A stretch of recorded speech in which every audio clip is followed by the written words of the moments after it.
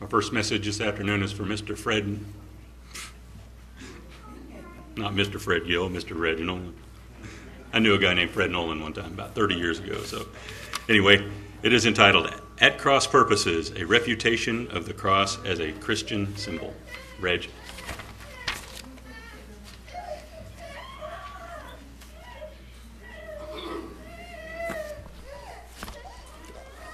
Welcome. First, I have been told to slow down a bit, okay, because I do get carried away with something, especially because I have so much material to bring to you and so little time. I feel like Mae West. Okay. So much material, so little time. All right, over the past few years, it seems to have become my role to be one of the angry prophets of the Old Testament and rail against the affronts to God that seem to have forgotten about, or which we become a bit lenient. Even when I'm not here to defend myself, like last week, I am cited as an authority on all things pagan, and I'm not sure that's all that good. Okay, thank you. But I guess I brought that on myself. Who knew that that groundhog that I talked about earlier would have such a long shadow? I leveled today's tirade against the use of the cross as a Christian symbol. Now, once upon a time, we knew better. We knew better.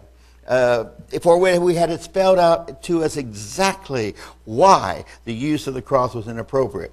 But recently, we seem to have become somewhat tolerant of its usage. Mentioning it and is become normal in the pulpit, it seems. Singing hymns about it and with almost veneration has become almost expected. So today I want to refresh our memories about the source of confusion regarding the cross, about its totally inaccurate use as a metaphor for the execution of Jesus, and about its Catholic whitewashed origins in paganism. Imagine that. Me talking about paganism. Who would have thought? All right, I'm going to try to slow down. As I said, I have already cut 8 pages of material from this, and I'm still at 13,000 words, so I won't get it all in, that's for sure. I'm going to hit the high points, though, and I do have a clicker for the presentations for you as well. So that'll make it a little easier, I hope. All right, so here we go. Yeah, I think that the source of the confusion lies in the misunderstanding of the verb to crucify. The word, let's see. Are we on? Yes. Okay. Let me make sure I'm on and moving forward. Yes, there we go. To crucify.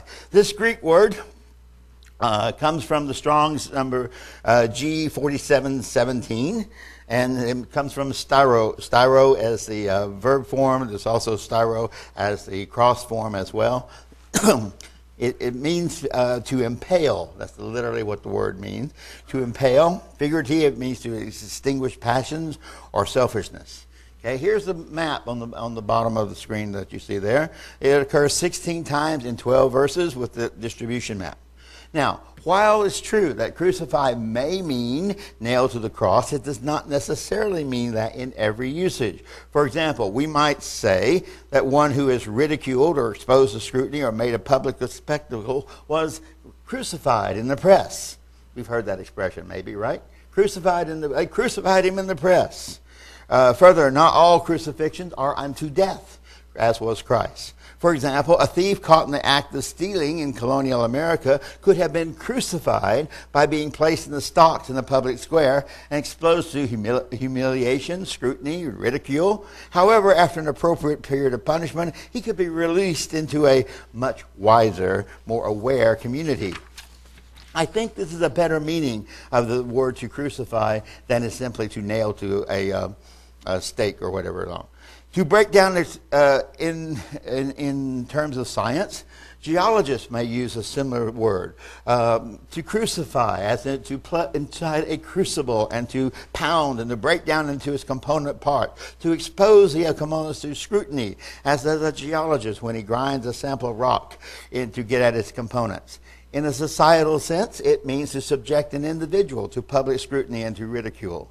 Again, although the original Greek means to impale, which in every sense of the word was a very cruel method of execution, sometimes the impaling was simply to nail the hands above the head, to tie them to above the head. Sometimes they actually stripped the guy naked and lowered him onto a sharpened stake and let the weight of his own body do the rest.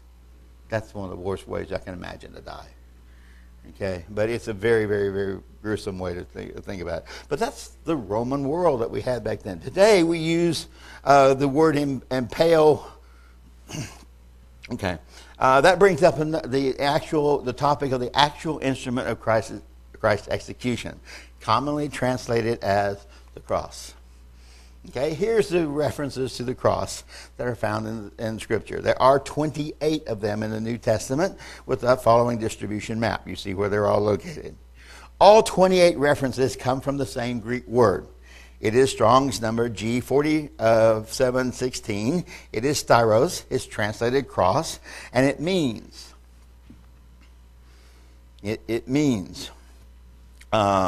a stake or a post set upright, specifically a pole, as an instrument of capital punishment. Figuratively, it means to exposure to death, that is self-denial, and by implication, the atonement for Christ. It is the cross. Again, a stake or a post, though, in no way implies a crossbar, although it neither does it necessarily preclude such. Rather, according to John 19:16-8, Christ bore his stake until he became too weak to carry it, at which point other gospel writers inform us that a Syrian named Simon was compelled to carry it.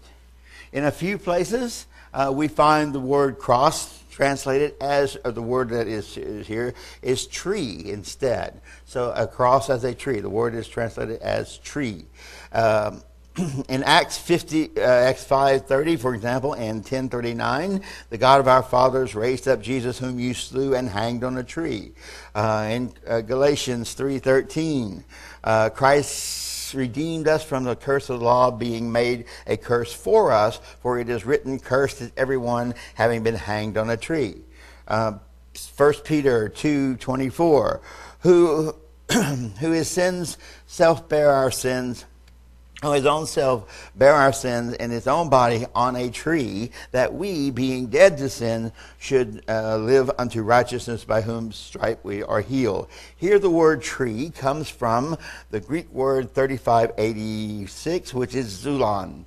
Okay, it comes from another form of the base, which is G3582, is timber. It means a stick, a club, a tree, any wooden article or substance, a staff, stock, tree, wood, post, that sort of thing. Okay, there we go. All right. I'm putting these up as we go along as well. This word has its Hebrew counterpart, and in the Old Testament, it means etes ates. From Hebrew 6095, it is a tree from its firmness, or hence wood, or plural is strix. It can mean carpenter, can mean gallows, to hell, plus pine. It means plank, staff, stick, stock, timber, tree, wood. You get the idea. Something made of wood. We're not talking about witches now. All right. Paul uses the term tree in order to emphasize that Christ has been cursed for us in accordance with the Old Testament law. So he's crucified on the tree. Okay. And let's see. There are other references in the Old Testament that refer to being hanged on a tree to set the precedent. In Joshua 8:29, and he hanged the king of Ai on a tree until evening. This is, and as soon as the sun was down, Joshua commanded that they should take his body down from the tree and throw it down at the entrance to the gate of the city, and raised on it a great heap of stones to this day. In Esther 5:14, we also see the same situation. Remember when Mordecai was accused, and then Zeresh his wife and all his friends said unto him, let a gallows be made 50 cubits high, and tomorrow thou shalt speak that the king that Mordecai should be hanged thereon, and go thou into and merrily with the king unto the banquet. And this thing pleased Haman, and he caused the gallows to be made. So in this sense, the word that is translated as tree really means gallows, which is probably a better sense of what the word means. It's a device for execution. Okay, now, some scientific proof. Here, but before I do that, here's some typical crosses that we may see in common usage. Okay, I'm going to point to some of these here as well.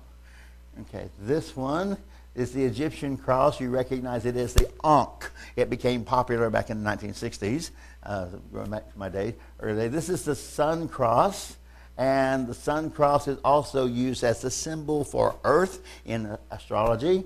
This is the one that we're going to talk about a great deal. It's called a Tau cross.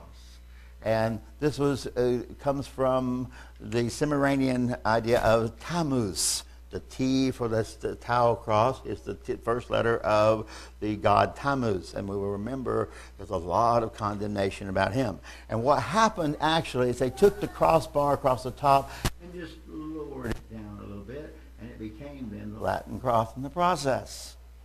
Okay. Now we can actually see the relationship of the cross to the sun when it has the circle imposed behind it. So here we have the Celtic cross with the sun symbol behind it as well.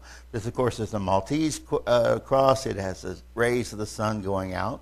This is the swastika, the Nazi symbol here. It actually refers to the cross that is formed by the different points in the heaven.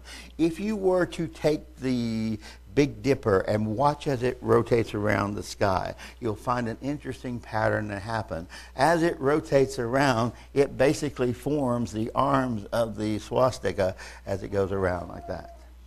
Okay? There was the Crusaders' cross, and interestingly enough, this Crusaders' cross is very, very similar to Thor's cross, the hammer of Thor, the Thor cross. Then notice T again, the Thor picking up Tammuz, and for Thor and several of the others. You'll notice that many of them will start with the letter T because it's that T emblem that just got lowered down to make the cross. And here's, of course, is the Mariner's cross. So you get the idea where we're going with this? There's a lot of history behind this symbol, and it's not Christian. Okay. All right, carrying the cross. Here's an interesting little bit of information. Luke 23:26 says, and they led him away, and they laid hold upon one Simon, a Cyrenian, coming out of the country, and on him they laid the cross that he might bear it after Jesus. So here we have a person bearing the cross, and we use that phrase, bearing one's cross, as we go along. This would also... There's some problems with the idea of carrying the cross. This is the traditional picture that you see so frequently used. Jesus trying to carry this cross timber like this. Didn't happen. Didn't happen. Okay? At most, he's carrying a single board. He's not carrying something that's already nailed up like this. Commonly, it would be carried a single long timber to which he would be tied or staked later on, not the cross purposes like this. To give you some idea of what kind of things are going on, here's some scientific evidence behind this, I think.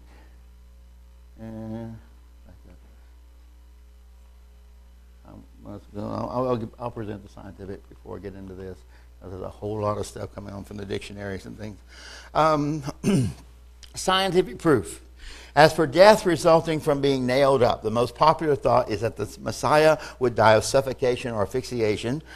Frederick T. Zugabe, adjunct professor of pathology at Columbia University College of Physicians and Surgeons, performed extensive experiments to test this theory.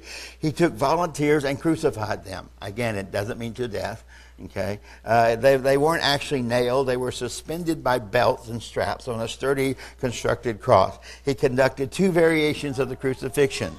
one with a stipendium, that's the wooden block upon which the toes would be supported to help the victim support himself on that cross or styrus, and one without the stipendium. The results can be read in an experiment. These experiments show that a man on the cross would not suffocate to death with or without the stipendium. By way of comparison, Hermann Mulder, a doctor of radiology in Austria, carried out an experiment in the 1940s in Cologne, Germany, with medical students. He strapped them with their wrists directly above their heads, and within minutes, the students grew pale, their lung capacity and blood pressure dropped significantly, and their pulse rates increased. Mulder concluded that suffocation would have occurred in minutes if they were not able to stand and rest. Though we don't have complete information about this experiment, it appears that a stipendium wasn't used. Neither was a sedile, the block of wood that's attached to the styrus to support the buttocks slightly. This makes a difference because such devices can act as supports that the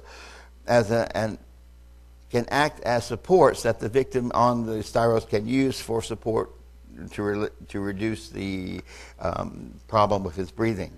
Now, the upshot of this is that if you have a cross, you don't with the crossbar piece like that, you don't end up suffocating. You suffocate if the nails or if the hands are tied directly above the head, and then the body settles down. So that means that Christ was in all likelihood nailed to an upright post, an upright pole, and then allowed to hang there. It was not a cross. What about the weight of the cross? Well, the weight of the cross also presents a problem. If we were to translate the word styrus to mean cross, then to carry the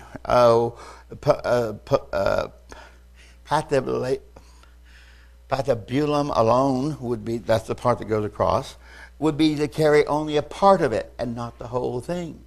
So is that really going to be what Christ was trying to say? It would significantly reduce the impact of what Jesus was trying to convey.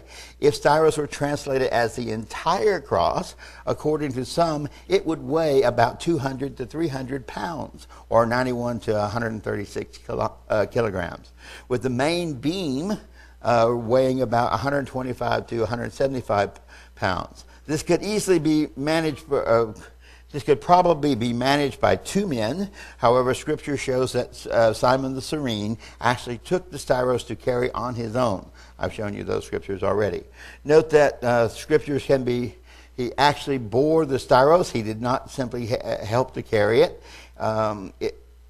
However, if it were a single stake, it would be a much more manageable weight. If you try to carry a cumbersome thing like that crossbar timber, it's not going to work very well.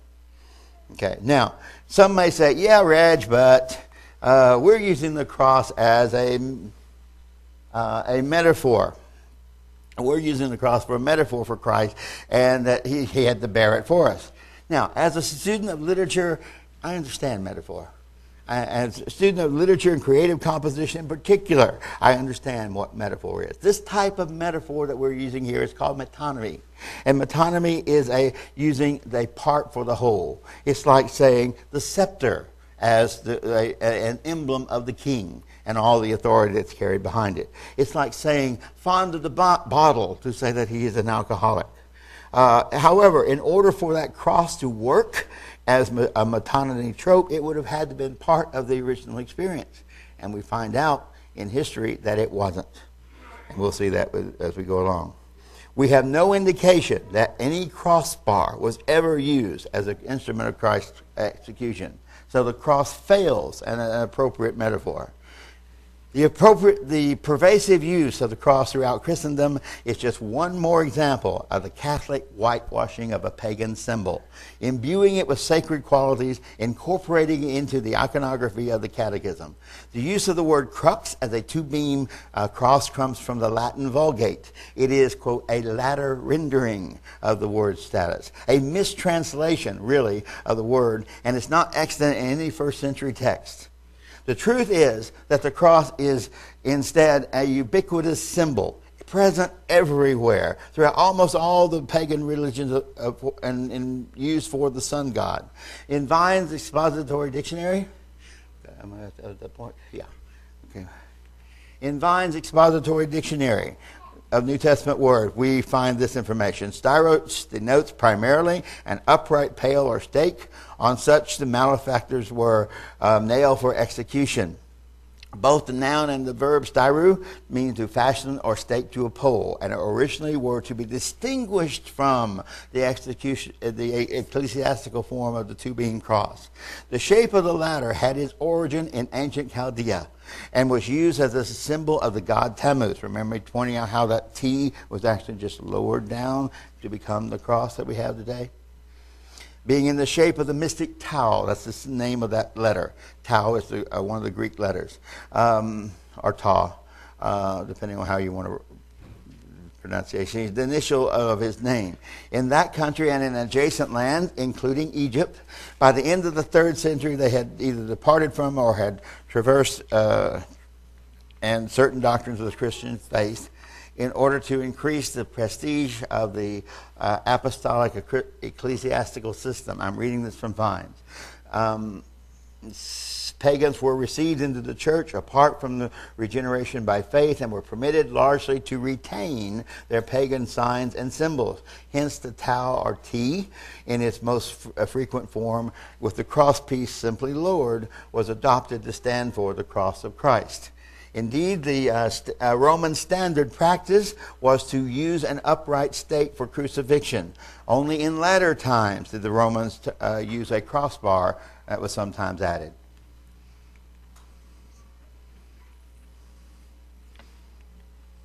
Okay, Unger's Bible Dictionary. I've got all sorts of sources. As I said, I've got like 13,000 words worth of material here. I won't be able to get all of it to you, but I'm going to try as much as I can. The cross was used as an instrument of death, was either a plain vertical stake to which the victim was fastened with the hands tied or nailed above the head. Such a stake provided with a crossbar to which the victim was fastened with the arms outstretched in some cases. That the cross was widely known in pre-Christian times as an emblem has been clearly shown by independent investigators. Indeed, it is well known it is a heathen sign. The vestments of priest of Horus, the Egyptian god of light, are all marked with little crosses. At Thebes, the tombs of the king, the royal cows are presented as plowing, and a calf is playing in front. Each animal has a little cross marked on several places. Ransom found that the buildings in Nineveh were marked with a Maltese cross. That's the one I showed you that had the chevrons all pointing in the center. Osiris, one of the Greek, the Roman, Egyptian gods, as well as Jupiter Ammon, had a monogram with a little cross on it. The cross is found marked on Phoenician documents as at a very early date. In Bullinger's, in Bullinger's Companion Bible, Dr. Bullinger states, crosses are used as symbols of the Babylonian sun god. It should be stated that Constantine was a sun god worshiper. The evidence is thus complete that our Lord was put to death on an upright stake and not on two pieces of timber placed at any kind of angle. Bullinger goes on. Our English word cross is a translation of the Latin crux, but the Greek styros no more means a crux than the word stick means crutch. Homer uses the word styros of an ordinary pole or stake or a single piece of timber. This is a meaning and usage of the word that is throughout all the Greek classics. It never means two pieces of wood. It never means two pieces of wood placed across one another at any angle, but always one piece alone. Hence the usage of the word zulon in connection with the manner of the Lord's death as rendered as tree. This is preserved in the Old English root word, which is rude or rod. There is nothing in the Greek of the New Testament to even imply two pieces of timber. Okay, the companion Bible continues. Bullen points out that the symbol of crosses were used as symbols in the Babylonian sun god. A cross with 4 equal arms, vertical and horizontal, was especially venerated as the solar wheel. It points to the 4 different seasons of the year and the cycles as the sun moves around the sky. The catacombs in Rome bear the same testimony. Christ is never represented as hanging on a tree, and the cross himself is only portrayed in a veiled or hesitating manner. In the Egyptian churches, the cross was a pagan symbol of life, the Ankh, borrowed by the Christian and interpreted in the pagan manner. In his letters to Rome, Dean Burgeon says, I question whether the cross occurs on any Christian monument of the first 4 centuries. In fact, the cross wasn't even introduced in the Catholic or Roman Christianity until 600 years after Christ disappeared from the scene. In Mrs. Jameson's famous History of Our Lord, as exemplified in the works of art, she says, it must be owned that the objects of art, as hitherto shown, afford no corroboration of the use of the cross in its simple traverse form. I'm going to skip ahead a little bit. It's always as an upright stake. That's what Bullinger concludes. The evidence is thus complete that our Lord was put to death on an upright stake and not on 2 pieces of timber placed at any angle. Hislop, Alexander Hislop, in The Two Babylons, a book we're all familiar with. I've got a copy of it at home myself. Tells a great deal about the early history of the cross. Okay? There is hardly a pagan tribe anywhere where the cross has not been found.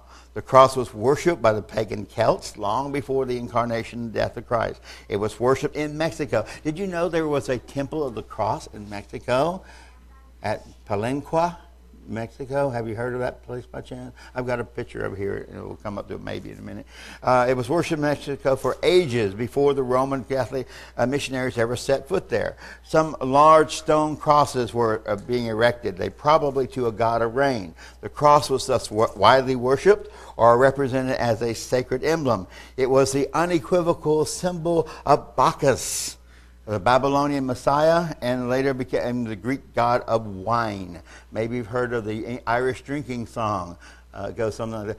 Great, immortal and divine, grey-haired Bacchus, god of wine, create me by adoption thine own son, in the hope that you'll comply, that my glass will ne'er run dry. Here's my darling little Christian son. So he's willing to sacrifice his child in order to have a guaranteed supply of liquor for all his life. Irish. This symbol of the Babylonian god is reverenced at this day in all the wide waste of Tarni, where Buddhism prevails. There's another symbol. I'm going to skip this one, I think. Okay. Too much.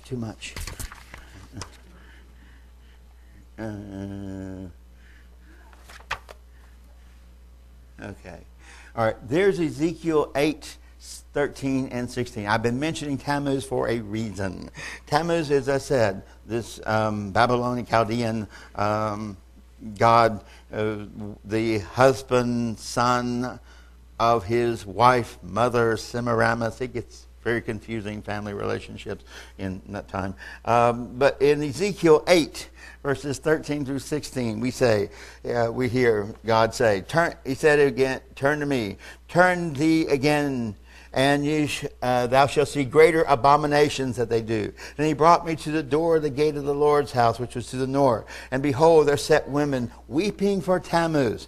The weeping process is part of the cycle. The god was born in the midwinter, December 25th, by the way, and then was executed in the spring, and then executed usually by some form of crucifixion, and then buried and rose 3 days later. In other words, it is what Matthew loves to call pre-corruption.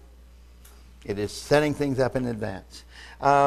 He then said to me, hast you seen this, son of man? Turn again to me, and thou shalt see even greater abominations than these. He brought me to the inner court of the Lord's house, and behold, at the door of the temple of the Lord, between the porch and the altar, there were about 25 men with their backs toward the temple of the Lord, their backs toward the temple of God, facing the east. Facing what? the sun, the rising sun, and they worship the sun toward the east. In Babylonian mystery religion, Ralph Woodrow asserts it was not until Christianity began to be paganized.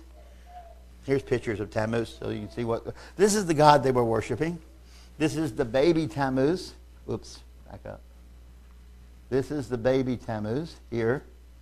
And notice the sun image behind it. This is his wife, mother, Semiramis. And here's the god of Tammuz in his prime. This, I guess, why women were so weeping for him. The so-called Christian cross then is pagan to the core. As true worshipers of Jesus Christ, we should have nothing to do with it whatsoever. We should repudiate, abhor it. We should put it as far away from us as possible. Just because Jesus Christ, the Messiah, was hung and crucified on a stake or styros, in no means suggests that we should venerate or worship the implement of his torture. That notion is downright obscene, bordering on blasphemous and iniquitous. How cleverly Satan has gotten people to focus their attention on this pagan cross, calling it Christian, instead of focusing upon Christ himself. If Christ had been shot with a bullet, would we carry around a bullet as a sacred symbol? No, I don't think so. So why do we do it with this symbol? It's not at all based in anything. Okay, I'm going to just go through my slideshow here that I've got with you, because I've got too much material to try to cover here, and I didn't realize that's going to take so much time. All right, so here's some pictures. This is Tammuz, Bacchus, Orpheus. Okay, did you know, for example, that the first inscription of anyone ever being crucified occurred several centuries before Christ, and it was Orpheus here. Oops, wrong one. Back up. This one. It was Orpheus. This is Orpheus, and he is being crucified on a cross because Orpheus is associated with the sun god. Here is, this is a picture of Tammuz, not a picture, but a drawing, an etch of and notice the crosses on his headband. Here is some coins with Tammuz on the head, and notice the cross here on the obverse. And Tammuz is also associated with the month of April, and that is the 4th month. Notice that the 4 forms a cross. Okay, and the month of April is also the time in the spring when the resurrection supposedly would have occurred. He is associated with fire. Hence, if you can't see it very well in this image, but this is actually a picture of a person, a humanoid-like shape, but he's on fire everywhere, and that's the picture, the image of Tammuz that we have. In the conquest of Mexico, they were surprised when they got there. The missionaries were surprised when they got there and they found that the cross was already there. It was in a picture. Here, let's see if I've got that up here. The objects of weapon at the temple of here's Palenque. This is Palenque. There's the buildings of Palenque. Here, let me show you if I think I've got those. Oh, well, here's some images of it. This is the actual temple of the cross. Here's some of the grounds. This is the layout of it. But when they got there, several centuries before Christ, we find that happen. Here, look at this reference, though. Scriptures condemn the practice of addressing a piece of wood or a stock as our Father. God says through Jeremiah the prophet, as the thief is ashamed when he is found, so is the house of Israel ashamed. They, their kings, their princes, and their priests, and their prophets say to a stock, Hebrew meaning stick, wood, timber, stake, post, etc., same reference I gave you earlier. Thou art my father, and to a stone thou hast brought me forth. And they have turned their back to me and not their face. This is a prophecy that is condemning the cross as much as anything else. The image of the cross itself is actually a sex symbol. It is a combination of the upright member as the male and the horizontal member as the female. In fact, in some places it was known as the flying phallus. Woodrow in. Let me get here. This is some Scandinavian crosses. This is the Thor cross. Oh, come on, Reg. Here we go. This is the traditional Thor cross that is worn around the neck. Sometimes, notice it has the T in it again. That T is prevalent. Why? Because of Tammuz again. Notice that this time the cross is inverted when it's presented. Here, this is a Scandinavian cross that closely resembles the swastika. This is the abstract form of the Thor cross with the hammers on each end, and that's that's one of the posts that it looks like. Okay, these are images of the sun god. This is the Tau, which is the letter T of Tammuz. Here is an image of the cross with the sun superimposed, the cross superimposed upon a sun symbol, and you see with the spiring rays of light going out. This, of course, is Isis with the cross behind her. Here is a Celtic cross with, notice the cross and the sun symbol again imposed behind it. Here is the traditional Ta of the Chaldean with the sun symbol around again behind it. All right, this is the wheel of heaven that I mentioned earlier. Spring here, the spring equinox here, autumn equinox here, and it goes around the cycle of heaven. This one is the Ankh. That from ancient Egypt. This one is called the Chi-Rho cross. Chi is a Greek letter that to us looks like an X. It's pronounced as CH, and then the R, then the letter that looks like a P is the Greek letter Rho. It's for the R, so you take CHR, and supposedly that's to mean Christ, right? CHR was that symbol. Problem was, it shows on rocks up. It shows up on rocks 2,500 years before Christ. It presents a bit of a problem.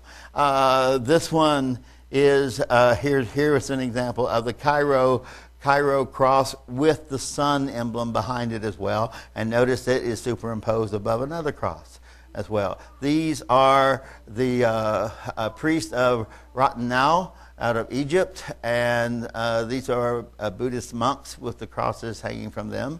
The cross is also used in things like the tarot and Wiccan literature. This is the hanged man. It's a cross upside down. Notice again, it makes the symbol for the four upside down with that one as well. There is so much I can't possibly cover. These are crucified man-God saviors. Again, to use Matthew's phrase, it is pre-corruption.